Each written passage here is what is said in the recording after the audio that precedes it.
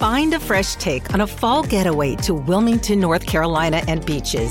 Enjoy hiking trails in a state park, fresh seafood with a side of live music, and fall festivals galore. Then live it up along the Riverwalk in Wilmington's historic downtown. With 3 island beaches, Carolina, Curie, and Wrightsville, and a vibrant downtown, you get the best of the Carolina coast all in one place. Plan your fall getaway at WilmingtonandBeachesVacation.com. Thanks for listening to the Jazz Joel Show podcast. Today on the pod, Throne Speech. With a global economic slowdown, we'll have the latest as the BC government announces its priorities for the spring session. And while we debate China's spy balloon, why are Canadian universities still conducting research with Chinese military scientists? That's all next on the Jazz Joel Show podcast.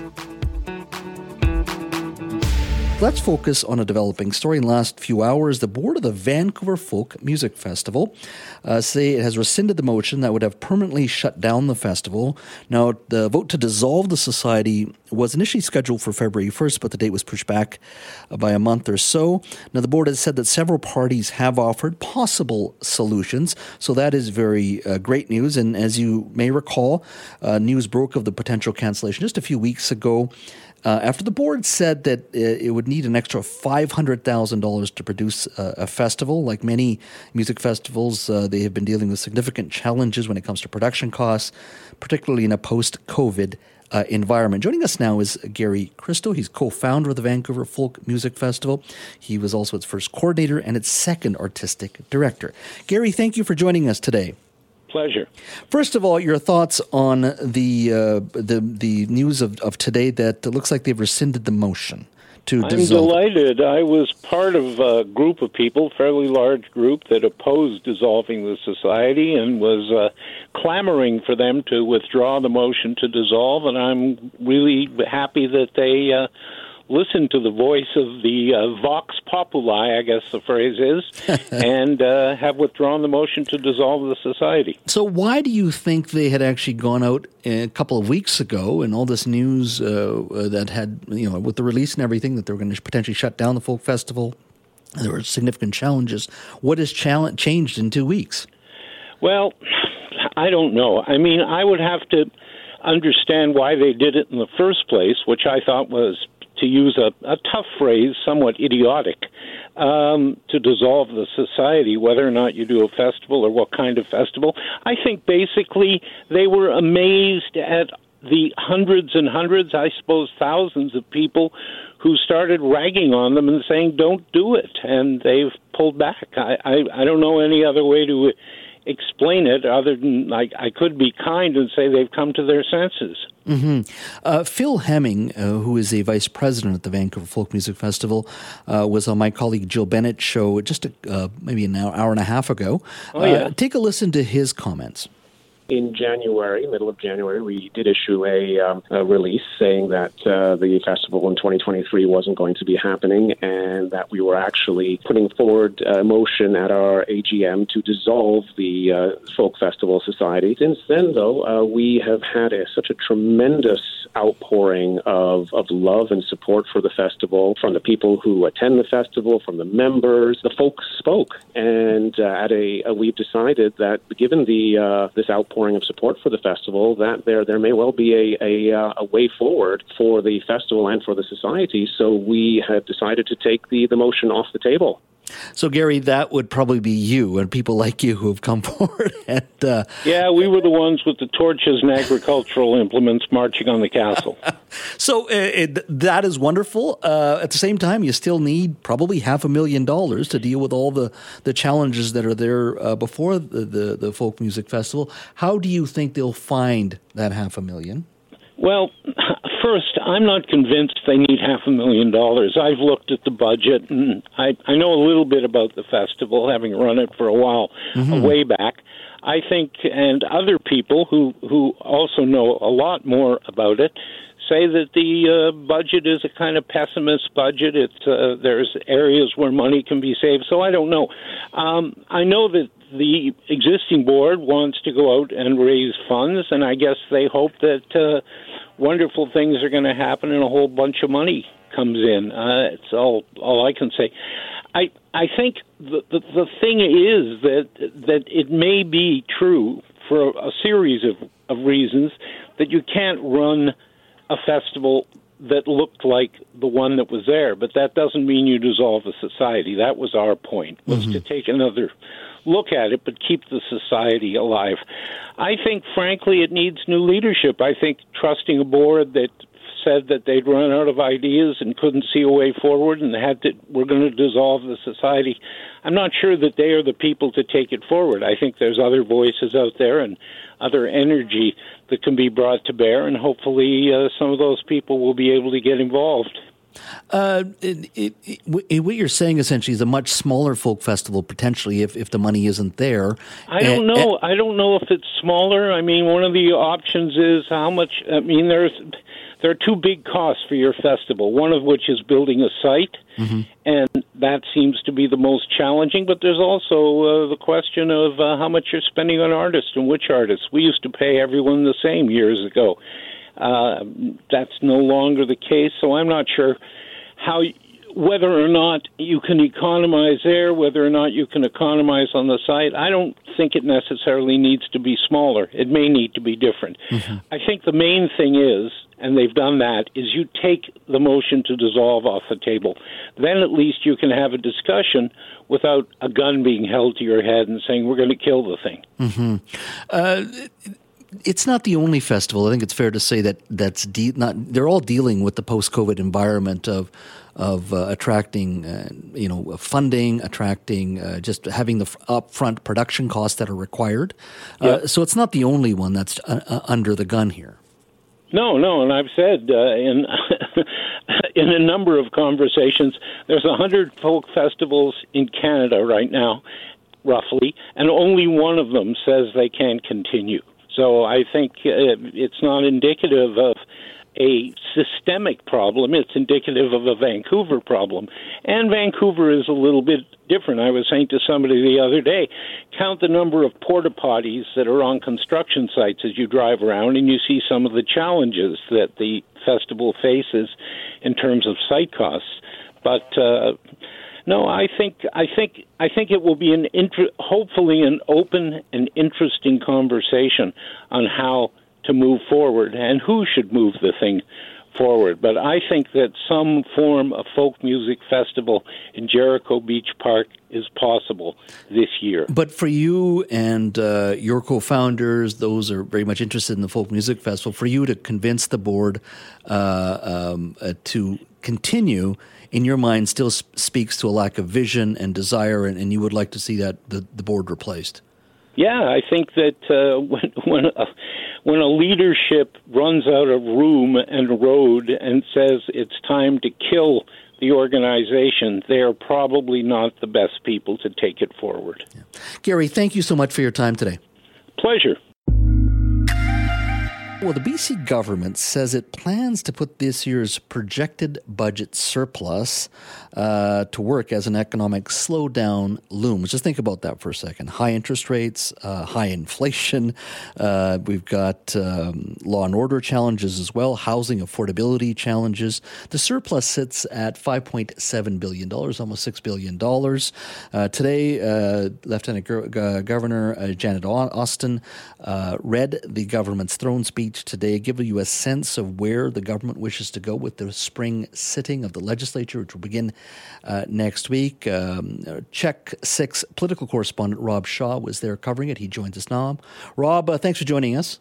Thanks for having me. So what is your overall impression of today's throne speech?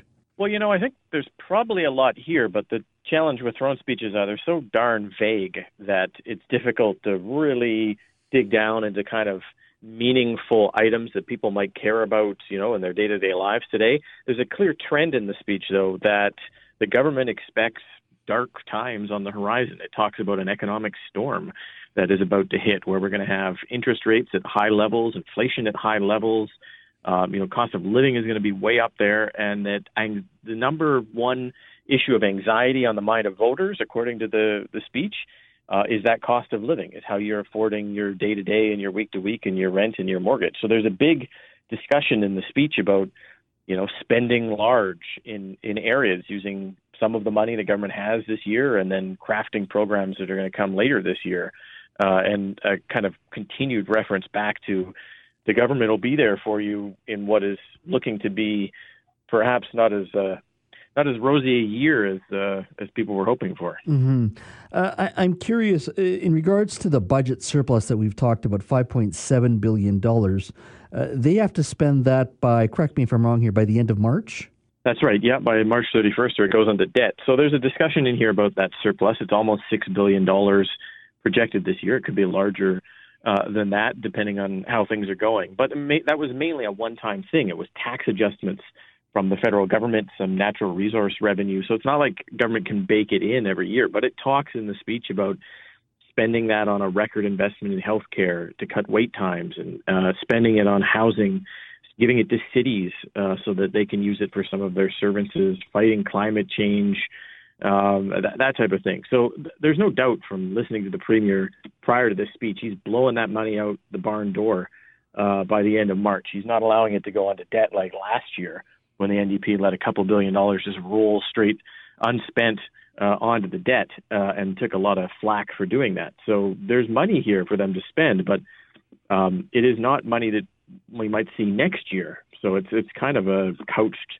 economic aid package, whatever it might be. There is talk about aid in here, but it's just not very specific on what it might look like. They've talked about darker times ahead, and I think economists and many financial commentators have been talking about that, real estate industry being another one. But one of the issues front and center for the Premier has been public safety. And as you said, he's very much is front and center on the housing issue. It is a vague document today, but those types of policy issues that are, need significant amount of thought and collaboration with the federal government and local government, there's not much yet in regards to what they plan to do.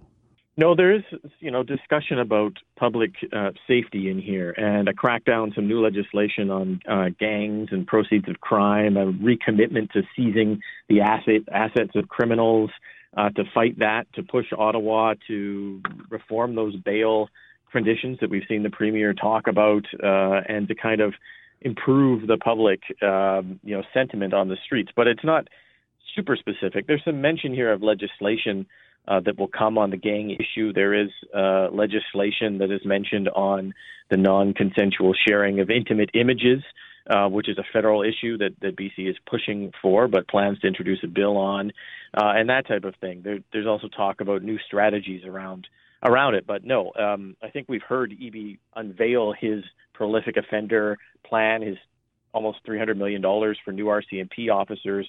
That seems to be the backbone of his plan going forward. Mm-hmm. And I assume they're going to continue to drive hard in regards to affordable housing and bringing in legislation for that. There's a couple things here. There's a reference to a refreshed housing strategy coming this year, which I'm not sure what that is, but the last housing strategy, you remember, from government was a 10-year plan to build 114,000 units. It's 6 years in, and we're not even close. We're not even at a third of that. So whether the NDP can hit that or what they plan on doing there, it could be refreshed. There's talk of new measures to build more housing for middle-class families, which is a slight change in the NDP's focus on lower income folks. And we heard the Premier say this yesterday, that there are a lot of middle income people the NDP have not been helping because on paper they're too wealthy, according to government, to deserve financial aid. And when government means tests or income tests its aid packages, a lot of people are left out who on paper look like, the NDP is not interested in helping them. That seems to be changing here. Middle class housing, the government intends to build. We know housing takes a long time. We know it's difficult. I'm not sure how they plan on doing that, but we have seen him push for sort of short-term things like eliminating the rental restrictions on stratas. One thing that has yet to be done is the secondary suites being permitted across the entire province, regardless of if your municipality doesn't allow them right now. So that could be legislation we might see from the government here in the next couple of months. Ultimately, final question here. This is the year for David Eby through his policy announcements, his pronouncements, where he spends money.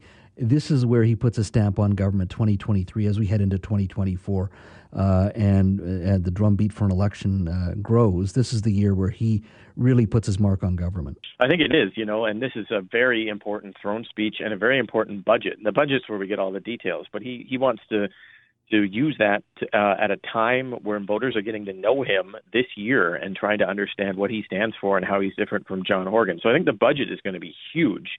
The throne speech, I thought he'd be more specific, but a lot of premiers prefer to make it vague and then announce these things in the real world in front of real people wearing hard hats or cutting ribbons.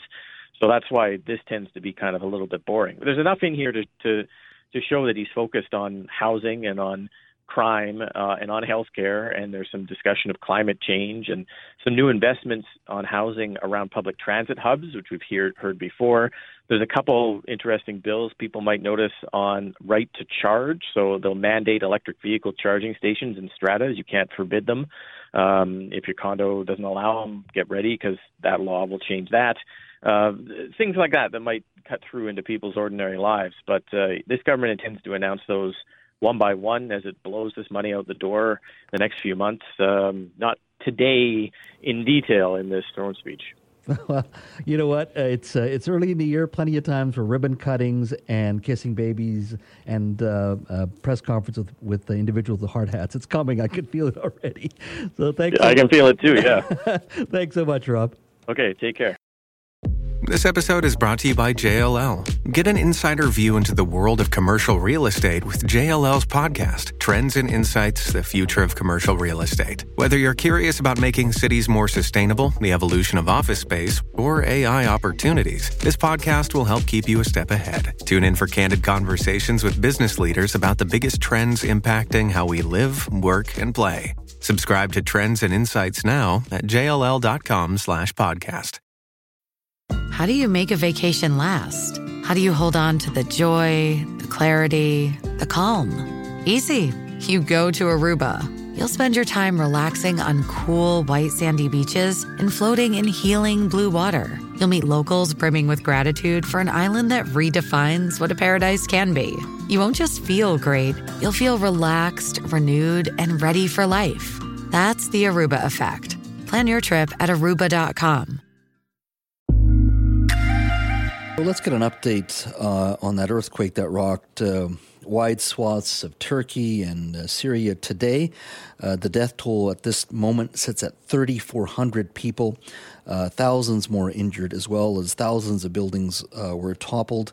The earthquake hit a magnitude 7.8 on the Richter scale, and authorities are fearing that the death toll could keep on climbing. Thousands, tens of thousands were left homeless in Turkey and Syria as well.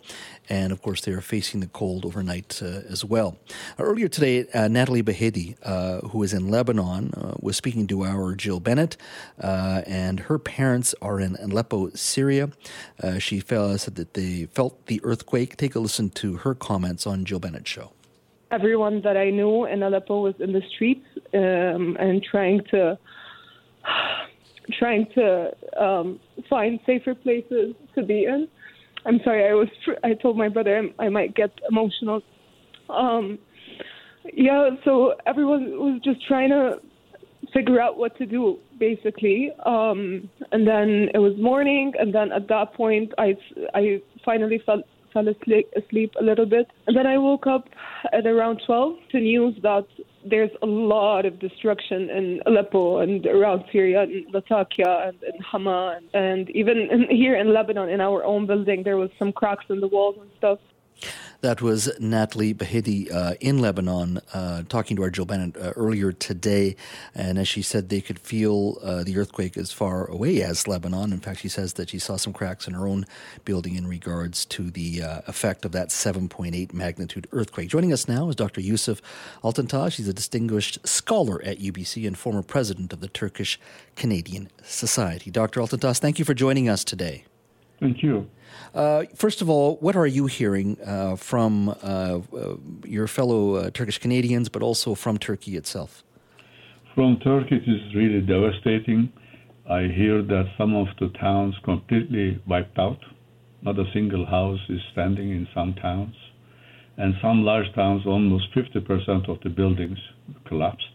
And there are still so many people under the rubble. And it's also cold and winter there. And the roads were destroyed. They cracked open. Airports, runways also damaged. so aircraft cannot land. They are using only helicopters to reach. Even to large cities, it's really horrible.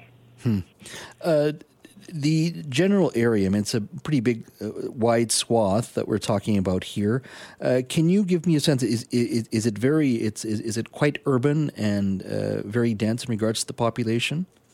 Cities like Marash, Antep, they are densely populated by the people because, like Antep, for example, is also an industrial city.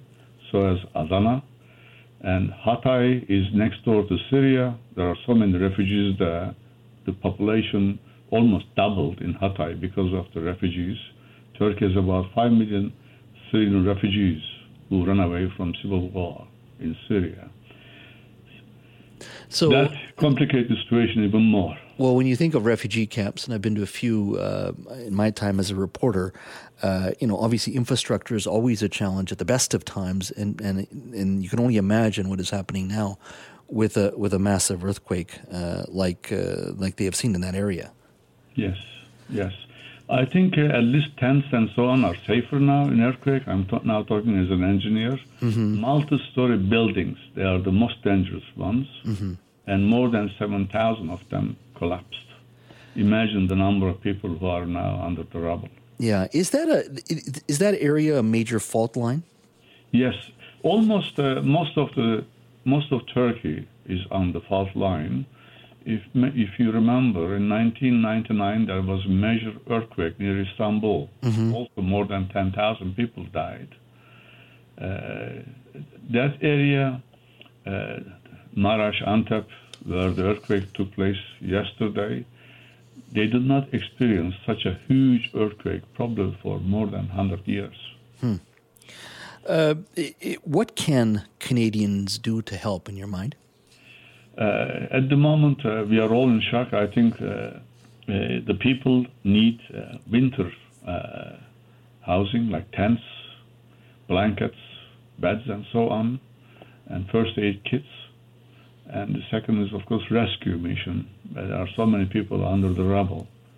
And Turkish Canadians, I just talked to a few people today, and some Turkish stores like a pizza chain, Mavicin, which is a large store.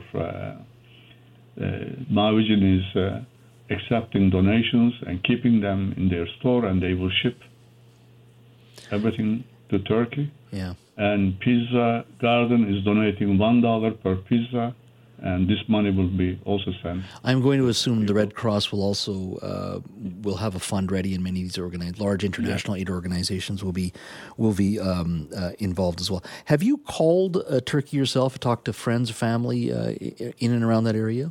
No, I am from west of Turkey. My family is safe, but I talked to two of my students.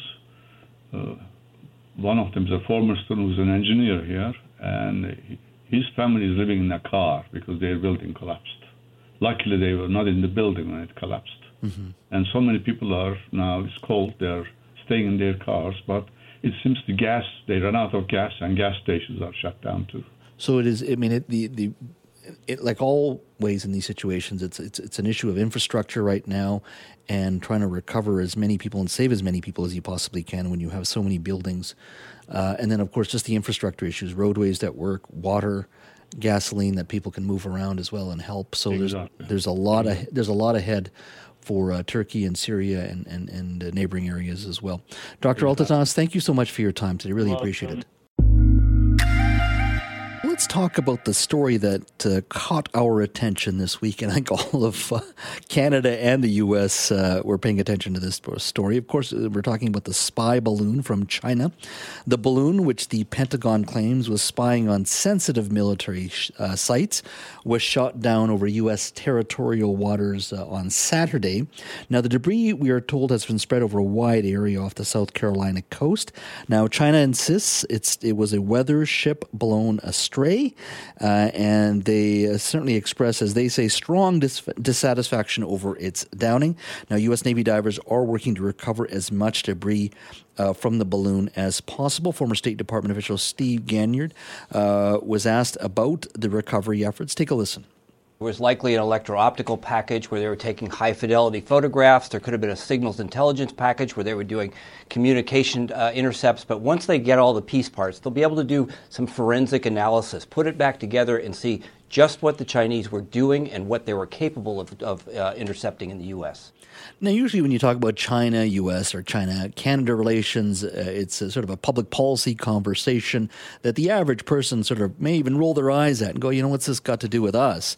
But the China balloon issue caught everybody's attention to the point where even Saturday Night Live actually built a skit around the situation this weekend. Take a listen. I know there were questions about why we didn't shoot it down immediately, but we wanted to wait till it was over the coast so that it wouldn't fall on people or go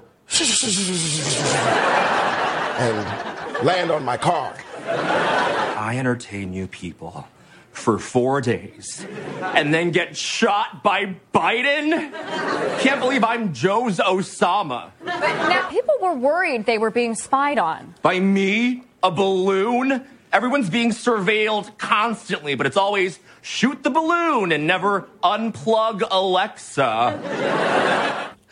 That's right, unplug Alexa. Well, there's lots to talk about on this issue. Joining me now is Miro Chinetic. He's a former Beijing correspondent for the Globe and Mail. He's a CEO of Brand-Centric and co-founder of City Age. I think he's the right guy to talk to us about this issue with some perspective. Miro, thank you for joining us today. Hi, Jazz. How are you? I'm doing very well. First of all, let's talk about this balloon for a moment, this spy balloon. What do you think the repercussions, if any, will there be in regards to this balloon being shot down by the U.S.? I think very few. I think both sides know these things are happening, and I don't think there'll be any actually, because I don't think it was really a very sophisticated operation. Mm-hmm. How important is this in the broader context of China-Canada relations, China-U.S. relations? Well, this is a really interesting event. One is, balloons have been being used in warfare for almost a century now. So this is nothing new. They're slow moving. Used to put people on them. Now they put surveillance equipment on them, and it's very sophisticated. Not unlike what you would see in a spy satellite, just a lot cheaper probably and slower moving. So you can stay over a place longer, and you can move the balloons in different directions depending on how you do that. The U.S. military does the same thing. What is interesting about it from the Canadian perspective is, according to the Canadian government and Canadian defense spokespeople, they knew this was coming in through Canada, and we didn't do anything. Of course, we let it get into the United States territory, and that's where it all happened. But Canada, decided not to do anything about that, which is interesting. But Canada is also part of NORAD, and so they would not have made that decision without talking to their U.S. Associates and partners in North American defense, which is what NORAD does. It's fair to say, and based on your comments, we could say that this happens more than we think. This is one of those rare moments where it's happening before the world and on the news. I mean, this is, one could argue, a reminder that countries spy. Well, country spy, what's really interesting is they don't even know sometimes who's spying on whom. There's a report just came out a few hours ago from the Washington Post that the commander of NORAD, in charge of NORAD, said that they couldn't really detect these things. So in some ways, this may have just been luck that they found it. There's been others in the past during different administrations where they've picked up these balloons. So this is not new. This has been going on for quite a while. Weather balloons happen all the time.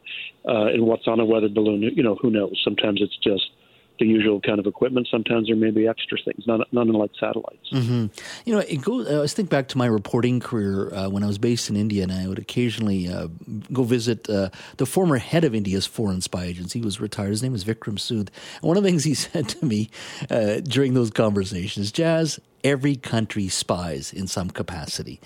And I look back at that time in India, and I recall moving to China, and I was always amazed at how many defense or security officials from the West were based in Beijing, predominantly American, and a lot of them could have been and probably were CIA. So it's not like the Americans don't do the same thing and other countries don't do the same thing. It's just done differently. Yeah, so the most important thing to remember there is Americans and Chinese don't spy. They're just normal people. Same with Indians, same with Brits, right? Where they're just people who are doing their daily life.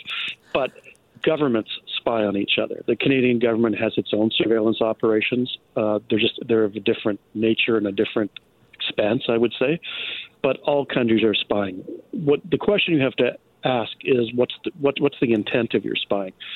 Is the intent of your spying to be aggressive and mount a military operation? Is it defense-oriented? Is it to steal IP from other countries? That's how you have to look at spying. There are different kinds of spying. The Chinese, I would just add, Jazz, the Chinese in this case, I would call that balloon really a soft spying operation.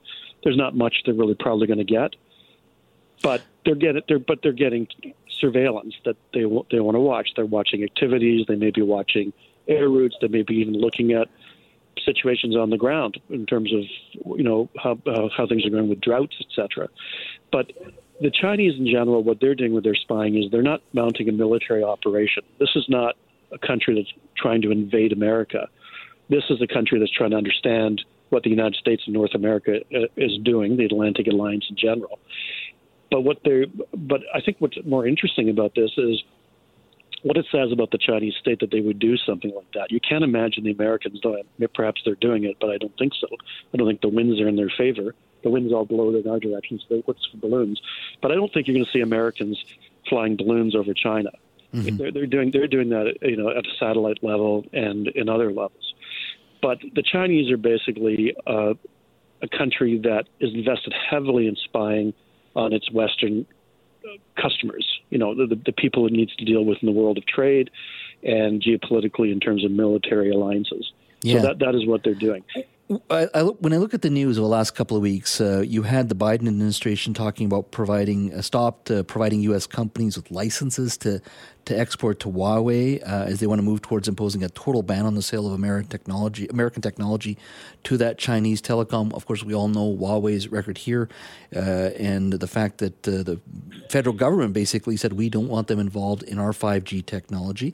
On top of that, we had news last week from the Globe and Mail reporting that our universities are still doing research with Chinese military scientists. They cited 50 Canadian universities, including, I think, the University of Waterloo was the most prevalent, but you had the University of Toronto, UBC, SFU, significant amount, well-known educational institutions, McGill University as well, University of Victoria is included as well.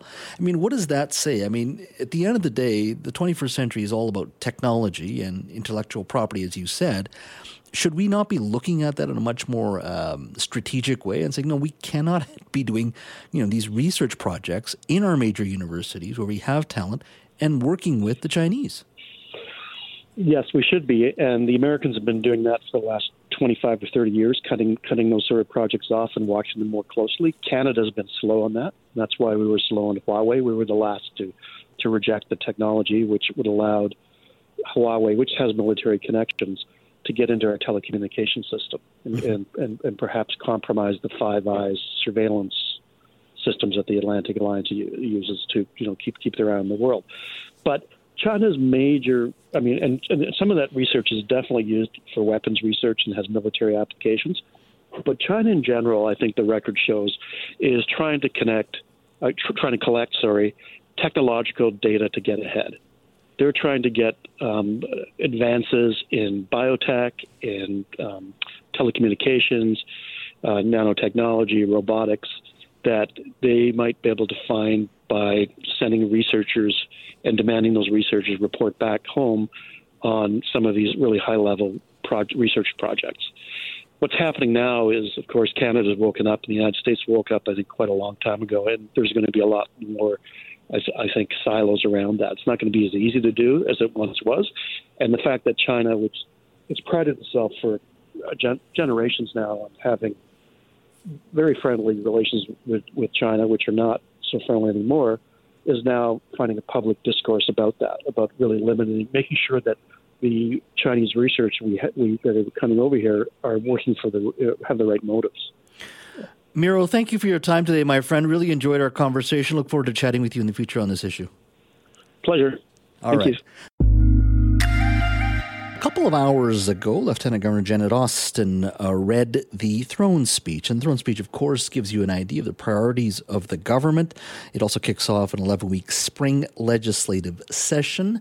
The budget itself will be released on February 28th, so we got a few weeks to go, but lots to talk about, even with this throne speech. It can be quite vague sometimes, but it speaks to the broader sort of aspirations of the government. Joining me now to talk about today's throne speech is Ravi Kalam, BC's Minister of Housing.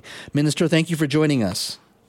Hey, Jazz. Thanks a lot for having me. So let's touch on some of the broad conversation and topics that I think are near and dear to our listeners' hearts, and I think most British Columbians. Let's talk a little bit about housing for a moment. In the throne speech today, there was a talk about increasing stock in regards to housing for the middle class. How will the government go about doing that? Well, first we have the Housing Supply Act, which we passed, which allows us in the Ministry of Housing to pick 8 to 10 communities from across the province, which we can identify when sitting down with them. We can address what kind of housing needs their community has, set timelines on how fast and how quickly they'll be able to approve a level of housing which will help us address the challenges we have. So this spring, we will be making public which communities will be chosen in that process.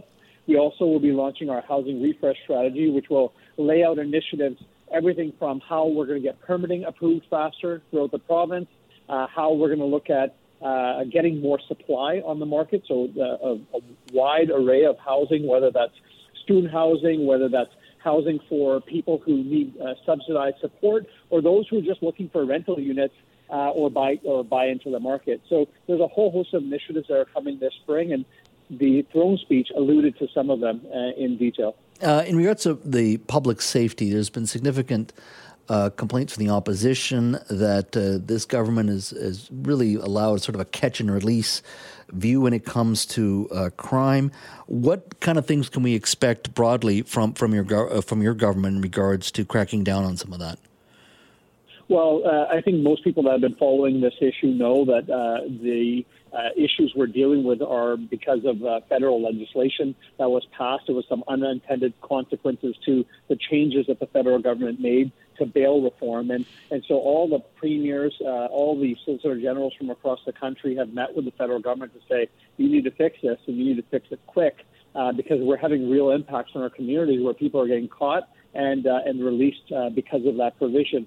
We also, in the throne speech, it was highlighted that we're creating teams that have police, social worker, parole officers, and a whole host of other professionals at one table, identifying where and who these particular folks are that are repeat offenders, some would say, and identifying how we're going to navigate and monitor them. So there's the federal reforms, which will help us address this issue of people being caught and then released, and then a larger measure, which is how do we get these people rehabilitated, and if it needs to be in jail, then how do we make sure that we can keep them there to keep the public safe? In regards to childcare, I know we're jumping around from topic to topic, but I think these are the big ones that folks care about. There has been a significant amount of talk about the childcare savings that rolled out on December 1st. Talk to me a little bit about extending that childcare program to after-school care. Well, childcare has been huge. I mean, we're talking, the throne speech talked about the savings people have been getting from the investments we've made in childcare, and being able to extend that to a larger pool of parents is going to be a huge relief for many. And we know that there's a lot of people that could be working full-time, but choose to work part-time because they don't have the supports for kids before and after school. And so being able to provide that not only is good for families, but it's also really good for the economy. And we know we continue to have a labor shortage, so this will give us an opportunity to have more people back in the labor market. I'm just curious in regards to that program specifically. The complaints have always been, look, it's uneven. Some folks are getting the subsidy, others aren't. Those who could use it aren't getting it. Those who could probably wait, or at least are doing better on the income scale, are getting it. How is this going to be improved? Because right now the criticism has been that the child care program that's been announced is incredibly uneven. Well, I would say that first off, majority of parents in the province are actually getting the supports right now. There are some with providers that are opting out, and of course they have the option to do so. There are some challenges with some childcare providers that are unique challenges, which the ministry is actively trying to navigate and find solutions for. But overall, we know that overwhelming majority of families are receiving these payments and receiving a lower rate when it comes to childcare services. And we also know by this announcement or the signaling that it's going to be expanded, it's going to include a lot more families. Final question to you. $5.7 billion surplus. Correct me if I'm wrong here. You have to spend that by the end of March by law. Will any of it be going to debt payment? Well, it's hard for me to say because this is in the realm of the Minister of Finance, and the Minister of Finance will be making those decisions. But I will say to you this, that people have been clear to us that they want to ensure that any investment is made in a smart way. They want to ensure that the dollars that will be invested are going to things that they prioritize, which is, healthcare and the critical supports and services that they depend on. And so those will be the frames in which those decisions will be made. But of course, that's in the purview of the Minister of Finance, and I know we all look forward to hearing what she has to say soon. February 28th, we'll definitely be watching. Minister, thanks for your time today. Thanks for having me, Jess, and stay safe. Inflation numbers, as you know, still remain high. Interest rates remain high. Gas prices and grocery prices stretch family budgets. I think we all see that every time you go to the grocery store, you go to the gas station, or even if you have to go renegotiate your mortgage. Everywhere you look, Canadians are dealing with difficult times, and it's not going away anytime soon. Well, some Canadians are using social media now to fight the high cost of living. Lise LeBlanc is a mother of two. She started a Facebook group called Mom Jean so Canadians could help each other out who are going through difficult financial times. She joins us now. Lise, thank you for speaking to us today. It's great to be here. Thank you. Well, I love this name, Mom Jeans. How did it all begin for you? The group began for me in 2019. It had been a situation where I already had some debt. I bought a new couch, and by bought, I mean I bought now, paid later. And I sat down that night, and I was like, what are you doing? You already have a mountain of debt. You did not need to do this. We need to get it together. So I went on Facebook the next day and I said, is there anybody who wants to start, getting rid of debt with me? I need to do this. I need some accountability partners. And, there was about 19 people who wanted to join the group. So I started a little private group with us, and it just kind of grew and grew from there. And from that initial moment, what kind of things did you discuss on the Facebook page? So it really started about only debt, kind of how to reduce debt, what kind of debt we had, how to make smarter decisions with loans and that sort of thing. And it really has evolved into a social group. We still have the debt component, but it's really, we're a major emotional, social, logistical support for each other. We talk about parenting, we talk about bad dates, relationships, work, we throw job ads in there for each other. We help each other out. Somebody's having a bad mental health day and they say, my house is a mess. I just can't do this. We'll volunteer to go help her clean, just all sorts of things. Mm-hmm. Why do you think pages like this are so important today?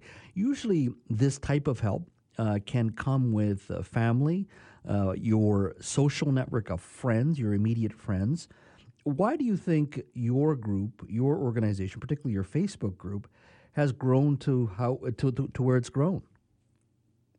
Yeah, so we have just over 330 members right now, and I do think this group is important. It's a very kind of special niche situation that we found ourselves in. A lot of the things we talk about are things that maybe we don't want our families to know. We don't want our families to know that we have this debt. There's a lot of people in there whose spouses don't know about the debt.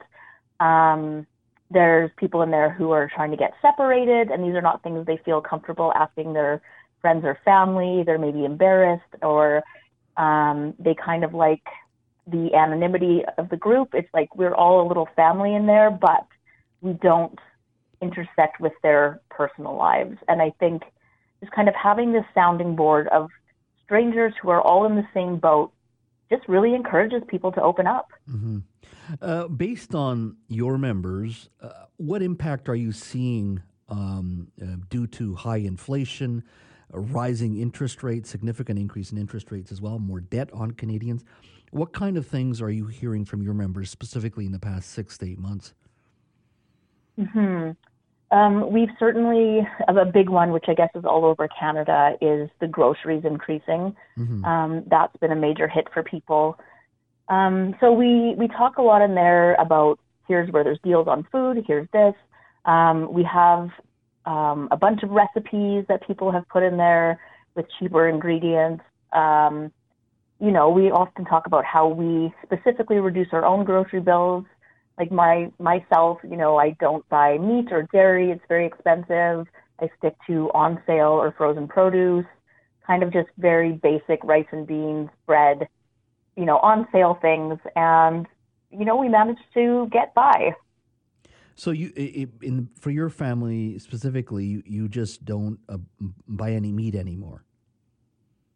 That's right. Although I should say we didn't eat meat before either. Okay. But seeing the prices now, seeing the prices of meat and dairy, it's crazy. It's not affordable. Your thoughts just overall, I mean, is this something that you think that is not temporary, but one that Canadians can deal with? Or do you think we just have a bigger and broader challenge as Canadians when it comes to cost of living? Because inflation hopefully will be tamed, the numbers will come down, and hopefully grocery prices as well. But there seems to be almost a structural challenge we have in this country. The prices, it's very hard to get ahead in Canada compared to, let's say, 20 or 30 years, or maybe it was just as challenging back then. It seems to me that your organization that is supplying or providing advice on simple things as groceries, to clothing, swapping clothing, all those types of things. This seems to be a deeper issue across this country. Yes, it's a very big issue. A lot of our members, though not all of them, are single moms. And, the cost of daycare is killing them. The cost of groceries is killing them. We often have posts saying, oh, my God, does somebody have a pair of size whatever shoes for an 8-year-old boy? My son outgrew his shoes. I have no money for them. So, clothing is expensive. So everything is just expensive. And, being a single parent and having kids and carrying a whole household by yourself is a tough gig. And we really, we admit and acknowledge that this is not how we want to be living or how, it shouldn't be this hard. But while it is this hard, we work together to help each other out. We swap clothes, we provide childcare for each other, give each other hand-me-downs. If somebody's really struggling, there was a girl just 2 days ago who messaged our Mom Jeans board, and she said, I think she's got 2 kids at home. She's a single mom, and she had run out of food at the food bank. She wasn't allowed to go back until March now. She'd used it all up for the month of February. And so she's like, we're hungry. What can we do about this? So I put out a call in Mom Jeans, and within 6 hours, we had something like 20 full grocery bags in my porch to deliver to her. So the community support is really amazing. Canadians helping Canadians, which I think we all love to hear. Lise, thank you so much for your time today. All the best to you and your organization. Thank you so much. Well, let's talk about our oceans and waterways. Well, today, the federal government said it's investing over $46 million over the next 5 years to see what's, as they say, under Canada's oceans and how to protect them. Fisheries Minister Joyce Murray said that the understanding of the marine environment is, as she said, relatively meager, given that the oceans cover about 70% of the Earth's surface, which I think there's lots of research being done and has been done on that, but the minister says they're going to do more, which I don't think anybody's going to complain about. The funding will come from the government's Ocean Protection Plan, which they've set aside $3.5 billion nationally. Take a listen to the minister today. It's imperative that Canada better understand our oceans in terms of how they're changing, how we can support their ecosystems, and how we can sustainably manage resources. That was Joyce Murray earlier today. Now, she's been very busy because yesterday she, along with the her BC counterparts and 15 coastal First Nations, they officially endorsed sort of a vast network of marine protected areas along Canada's west coast. It's a marine refuge, and basically it will stretch all the way from northern Vancouver Island to the Canada-Alaska border. Now, the federal government says it wants to conserve about 25% of Canada's oceans by 2025 and 30% by 2030. Now, when you look at this at the outset, certainly at a 30,000-foot level, you're going to go, this sounds wonderful, this sounds great. But, of course, there's many people and communities that rely on fishing and many other industries in and around our coastal waters. Joining me now is Grant Dovey. He's Executive Director of the Underwater Harvesters Association, which is a member of the BC Seafood Alliance. Grant, thank you for joining us today. Thanks for having me, Jazz. Pleasure to be here. It is a huge area, and of course it'll take time as this Northern Shelf bioregion, as it's called, gets sort of protected slowly. First of all, talk to me a little bit about what impact this has on your industry and the broader Seafood Alliance. Well, I sum up our industry right now as disappointed, angry, and worried. Disappointed, Jazz, because when we first saw the first scenario of this network action plan back in 2019, we thought we can help the partners, the provincial government, federal government, and signatory First Nations. We can help them reach their targets, yet still allow for world-class, sustainable, managed fisheries in the Northern Shelf. And so we went to work, and we rolled up our sleeves, and we provided extensive advice to the partners on hundreds and hundreds of zones in the NSB back in February 2020. Mm-hmm. All the while meeting or exceeding the partners' ecological conservation priorities, yet mitigating the impacts to commercial fishing. And so far, despite our best efforts, our advice, we had no meaningful response on our advice, and we're not seeing any meaningful edits or changes to the scenario that's been released just yesterday. So if this marine refuge, as announced, moves forward through the fullness of time, what kind of impact do you see to the members of the Seafood Alliance and your as a member of the Underwater Harvesters Association? It would be devastating if it went through as is. We're talking about impacts to key fisheries in the best fishing area on the coast, of lost access of 30 to 50% of their catch, which is well above the recommended protections that the partners' own scientists had recommended for many of these fisheries, down around 10 or 20%. So we just don't understand why the industry is being hit so hard. And it's led to loads of uncertainty. We've got fourth, fifth generation fishing families considering whether they should stay in the industry. We've got new entrants to the fishery, including First Nation commercial fishing enterprises with recently signed fisheries reconciliation agreements that are wondering about their recent investments as well. Mm-hmm. Just for our audience, you're talking about commercial fishermen and fisheries, but can you give me a broad sense of who the BC Seafood Alliance is? What kind of industries we're talking about beyond just fishing?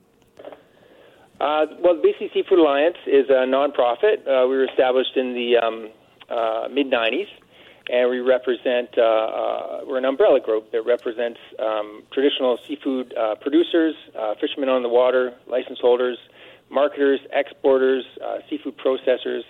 The Seafood Alliance collectively represents about 90% of the wild commercially harvested seafood in BC. Mm-hmm. Now, you obviously, as you say, have presented your case. Based on what you've been saying here and what I'm hearing, nothing you have said has been listened to. Were you expecting it to be for the federal government and the provincial government to ignore basically everything you have been suggesting in regards to keeping your industry relevant in this broader conversation? No, not at all. I mean, we didn't expect them to take our advice carte blanche. But we did expect true back and forth and compromise and being at the table. And we just haven't seen that. It's ironic because myself and some other colleagues in the commercial fishing industry from BC Seafood Alliance are presenting at this same conference, this Impact 5 conference, on Wednesday about how industry worked with the Council of Haida Nation and Parks Canada to jointly implement marine zoning in Guayhanas. And that was a success story that led to compromise, and we were at the announcement for that zoning. So for our audience, Impact 5 it's a global ocean conservation conference that is occurring right now in Vancouver, and there are representatives from 123 countries meeting to discuss the state of the world's oceans. So this is where the announcement yesterday was made, and today from Fisheries Minister Joyce Murray. I'm curious, Grant, the idea of a marine refuge, are your members still supportive of that, or is it a question of not wanting to see a refuge? Are there other ways to work around this, or would your members accept a refuge that perhaps it be perhaps not as large and the scope not be as large? Are you against a marine refuge at the end of the day? No. Our members are not opposed to marine planning. Like I say, we helped establish a model for compromise and commercial fishing through a previous Guayhanas process in 2018. We think we can use that same process here, meet or exceed those ecological conservation priorities, yet reduce the impacts to the commercial fishing industry so that you can still have viable, sustainable fisheries in the Northern Shelf. So this is clearly more than about ecological conservation priorities. It's marine planning and reconciliation are linked. So what happens next now? Obviously, the federal government feels they can move forward. The provincial government feels they should move forward on their plan.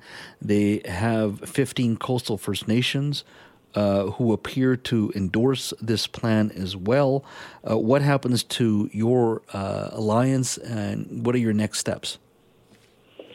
Well, like I say, there's lots of uncertainty out there, but at the very least, what we would like is obviously commercial fisheries are going to be part of reconciliation into the future, right? Which is going to mean profound changes for our members.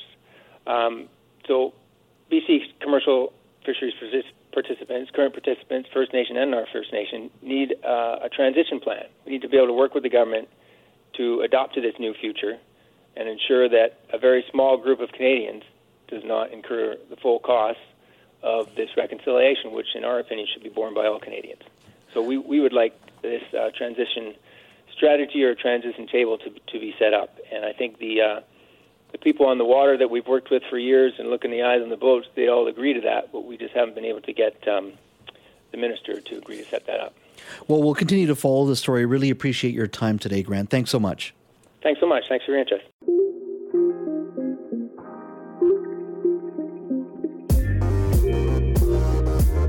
Thanks for listening to the Jazz Joe Hall Show podcast. Don't forget to subscribe to the show on Apple or Google Podcasts, Spotify, or wherever you get your podcasts. You can always listen to the Jazz Joe Hall Show live Monday to Friday from 3 to 6 p.m. on 980 CKNW, and connect with me on Twitter at Jazz Joe Hall BC. Talk to you next time.